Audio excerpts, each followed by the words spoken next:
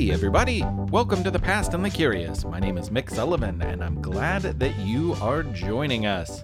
This is episode 8 of the Underwear Chronicles, which is a sub-series of The Past and the Curious. So these episodes are a little bit shorter, but they are actually a chapter. Each episode is a chapter from an upcoming book that I will have out very soon, hopefully at the end of this year, if not the beginning of 2023. And that book is called I See Lincoln's Underpants. And this chapter, is about Amelia Bloomer. Now, we did an episode that featured Amelia Bloomer about 2 years ago, so some of this is going to sound familiar, but there are new elements to the story. It's completely rewritten, and I'm excited to share it with you. 2 quick notes. I used the word eponym. An eponym is something that is named after someone, so the article of clothing known as Bloomers was named after Amelia Bloomer. You'll learn about that in a minute. The other thing that I say and talk about is suffrage, which is a word for the right to vote. All right, let's get started. In the 1800s, wearing a dress could be a real drag. I mean that literally. Some of those gargantuan gowns were so gigantic that they often grazed the ground beneath the feet of any woman wearing one. You could argue that big bell-shaped dresses were more than just a fashion statement, though. In a way, women's fashion became a form of substitute street cleaning.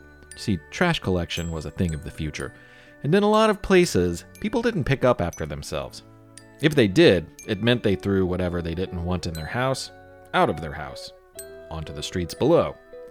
So an afternoon stroll could quickly turn into an awful mess for any dignified ladies walking down those squalid and soiled streets in a fancy dress. Fine fabrics of every color could eventually wind up with a hemline of grimy brown as the costumes gathered garbage, dangled in the mud, and even dragged through the droppings horses left behind in the streets.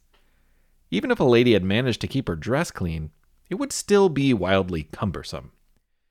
In the late 19th century, which is a confusing way to say the 1800s, many women were fed up with the way society expected them to live their lives. Yes, the size and lack of comfort of their clothing was frustrating, but an enormous dress made it hard to do anything much more than just stand around, and even that was difficult. Ladies were also longing for freedom to roam and explore beyond the walls of their homes. Many young women were not permitted to drag their dresses around anywhere without a chaperone. But those matters paled in comparison to the biggest goal they were working towards: suffrage. More women than ever were demanding a role in politics, and it soon became an organized fight for the right to vote. And clothing had more to do with it than you might think. Amelia Bloomer was one of these suffragists, which is a fancy word for someone who worked to get women the right to vote. She also had strong opinions about fashion, and as a result, her name is an eponym for a kind of underwear today. Now, to be clear, Amelia did not invent bloomers. She just knew a good idea when she saw one. It was another uncomfortably clad lady named Elizabeth Smith Miller who made them a reality. Like many in her generation, Elizabeth had spent years in a garbage-grabbing dress that seemed as big as a church bell and nearly as heavy. People told the unsatisfied upstart designer that the constricting clothes that she had been wearing were no big deal. A woman's work at the time was much less demanding than a man's, they said. What need would she have for a silly indulgence like mere comfort? She probably got as tired of hearing this nonsense as she did wearing the actual dresses. Luckily, Elizabeth was a vestment visionary who decided that she had had enough. Some might have called her crazy, but she pictured a world where women could enjoy the simple pleasures of sitting down without eclipsing behind an upturned hoop skirt. She dreamed of easily bending over to grab something on the floor, and she saw a future of walking through a room without leaving a trail of upturned furniture on the ground like spent bowling pins. Perhaps most of all, she just wanted to breathe. But these were all things that her clothes didn't really allow. So she scrapped the suffocating corset and birdcage-like structure under her skirt, tossed the mess of fabric into the closet, and set to work with scissors and thread, inspired by the memory of something she had seen on a trip across the ocean. She finished one fateful day in 1851 and stepped out of her door and into the free air, wearing, brace yourself, kids, billowy white leg coverings that reached her ankles. Oh dear. Covering these long underwear-like leggings was a skirt that broke well below her knees. Elizabeth said no to the dress. At the time, the outfit was most often referred to as pantalettes, which were the leg-covering underclothes, and tunic, which was the skirt that made it so easy for her to move her legs. Imagine people's shock when she crossed the yard and not a single twig got stuck in her new outfit. Elizabeth didn't even knock over any tables in her living room. How undignified! Perhaps most shocking of all, it didn't take her an hour or more to cinch her corset breathtakingly tight and install all of the necessary parts that would provide the poof underneath. What on earth would she do with all the time she saved by wearing something so simple? Something devilish, no doubt. But the criticisms rolled off of Elizabeth like water off of a beaver fur swimsuit, because she had the courage to wear a skirt with sensible pantaloons as underwear. If there had been cars at the time, they would have wrecked as she strolled by. If there had been cameras, the paparazzi would have tumbled over one another for the perfect scandalous photo. On the whole, the 1850s were pretty free from these modern inventions, though, and the only thing there was to spread the shocking word of her costume was, well, the written word. Some people loved the outfit, but plenty of people simply couldn't handle it. Those detractors made sure to get a lot of ink in the newspapers, talking about what an abomination the clothing combo was. If history can confirm anything, it's that haters have always hated. Amelia Bloomer was someone who would fall head over heels for the outfit that broke just above her ankles. In 1849, Amelia had helped found a newspaper called The Lily. The women who started it planned for it to be devoted to the interests of women. Unfortunately, the other ladies weren't as devoted as Amelia, and they soon left her high and dry, alone to do the job. Since it was early in the paper's life, not many people would have noticed had she just canned the whole project. But Amelia resolved not to walk away and let people think that a woman couldn't follow through on such a lofty idea. So she became the editor, publisher, and regular writer. The Lily mostly printed articles about what its founding women agreed to be the two most important issues: suffrage and temperance. People of the temperance movement wanted to convince Americans to stop drinking alcohol. Bloomer's newspaper did this by regularly publishing stories of drunk men meeting their doom in terribly stupid ways, like falling into vats of boiling oil. Sharing gory details of foolish deaths was a striking way to illustrate the dangers drunkenness posed to a family.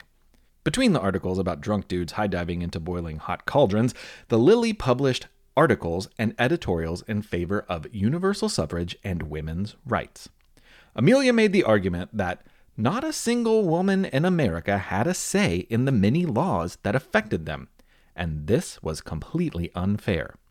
Women couldn't vote, they couldn't hold office, and they really didn't have much control over their own lives. For its first few years, Amelia published the paper to a modest audience of around 400 subscribers, but it just takes one post to go viral. When the paper got involved in changing the way women dressed, Amelia went viral, or at least the 19th century version of viral. It began with a visit from her friend and fellow suffragist, Elizabeth Cady Stanton. Stanton had recently seen Elizabeth Miller's fashion-forward pantalettes and tunic combo and immediately ditched her dress in favor of the new outfit. Eager to share the joys of the versatile and free-moving clothing, she paid a visit to her pal. Amelia knew a good thing when she saw it.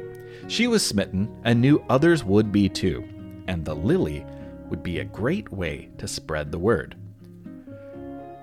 On the pages of the paper, Amelia gushed about the many freedoms the clothing would give women, both inside the home and out. She included detailed descriptions of both the pantalettes underneath and the tunic that was worn over top. And for those excited by the new fashion and wishing to try some out for themselves, she printed instructions for making your own set.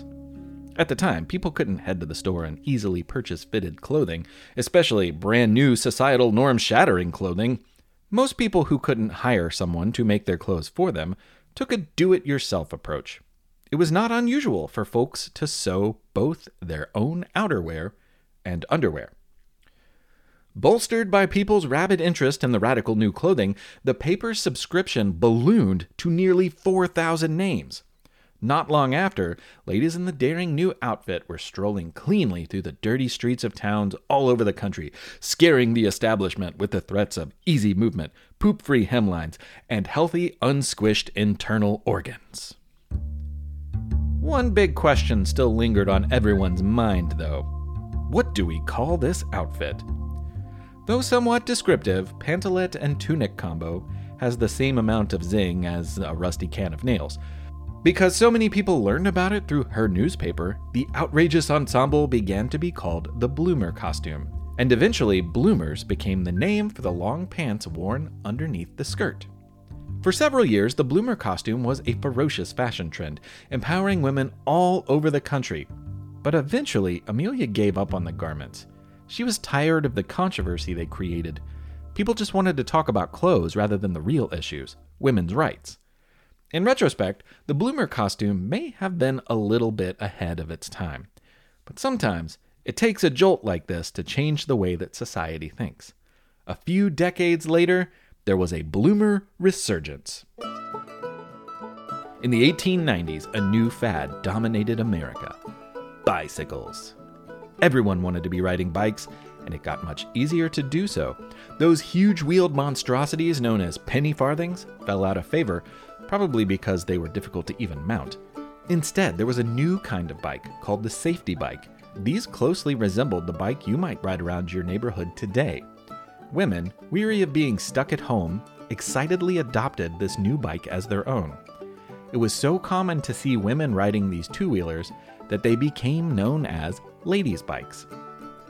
But it was dangerous at first. Yet again, big, billowy dresses caused a problem. It was a new, unforeseen problem that Amelia never would have imagined. It was easy for any of that fabric flying around to get stuck in the sprockets, chains, and spinning tires of the bike. One unlucky move and the rider could be grated like cheese, or sent flying to the ground below in torn rags that used to be a dress. The solution was simple. The Bloomer costume, with its separate leg-covering underwear and skirt, allowed a rider to straddle the seat and conquer the world. It might sound silly, but in a way, it's true. The bicycle, which women rode with ease thanks to their more manageable under and outerwear, introduced many to independence and autonomy.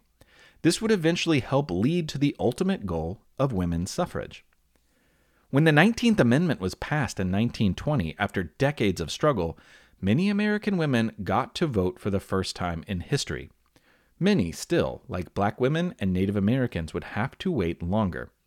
But the Constitutional Amendment of 1920 marked an important moment in the March for Equality. Susan B. Anthony, perhaps the most famous suffragist in America, said it had a lot to do with bicycles. "Let me tell you what I think of bicycles," she said. "I think it has done more to emancipate women than anything else in the world. It gives women a feeling of freedom and self-reliance. I stand and rejoice every time I see a woman ride by on a wheel. It gives her a feeling of self-reliance and independence the moment she takes her seat, and away she goes, the picture of free, untrammeled womanhood." The bicycle was a symbol of self-reliance, resistance, and even adventure for women of the time. And it wouldn't have been possible without bloomers.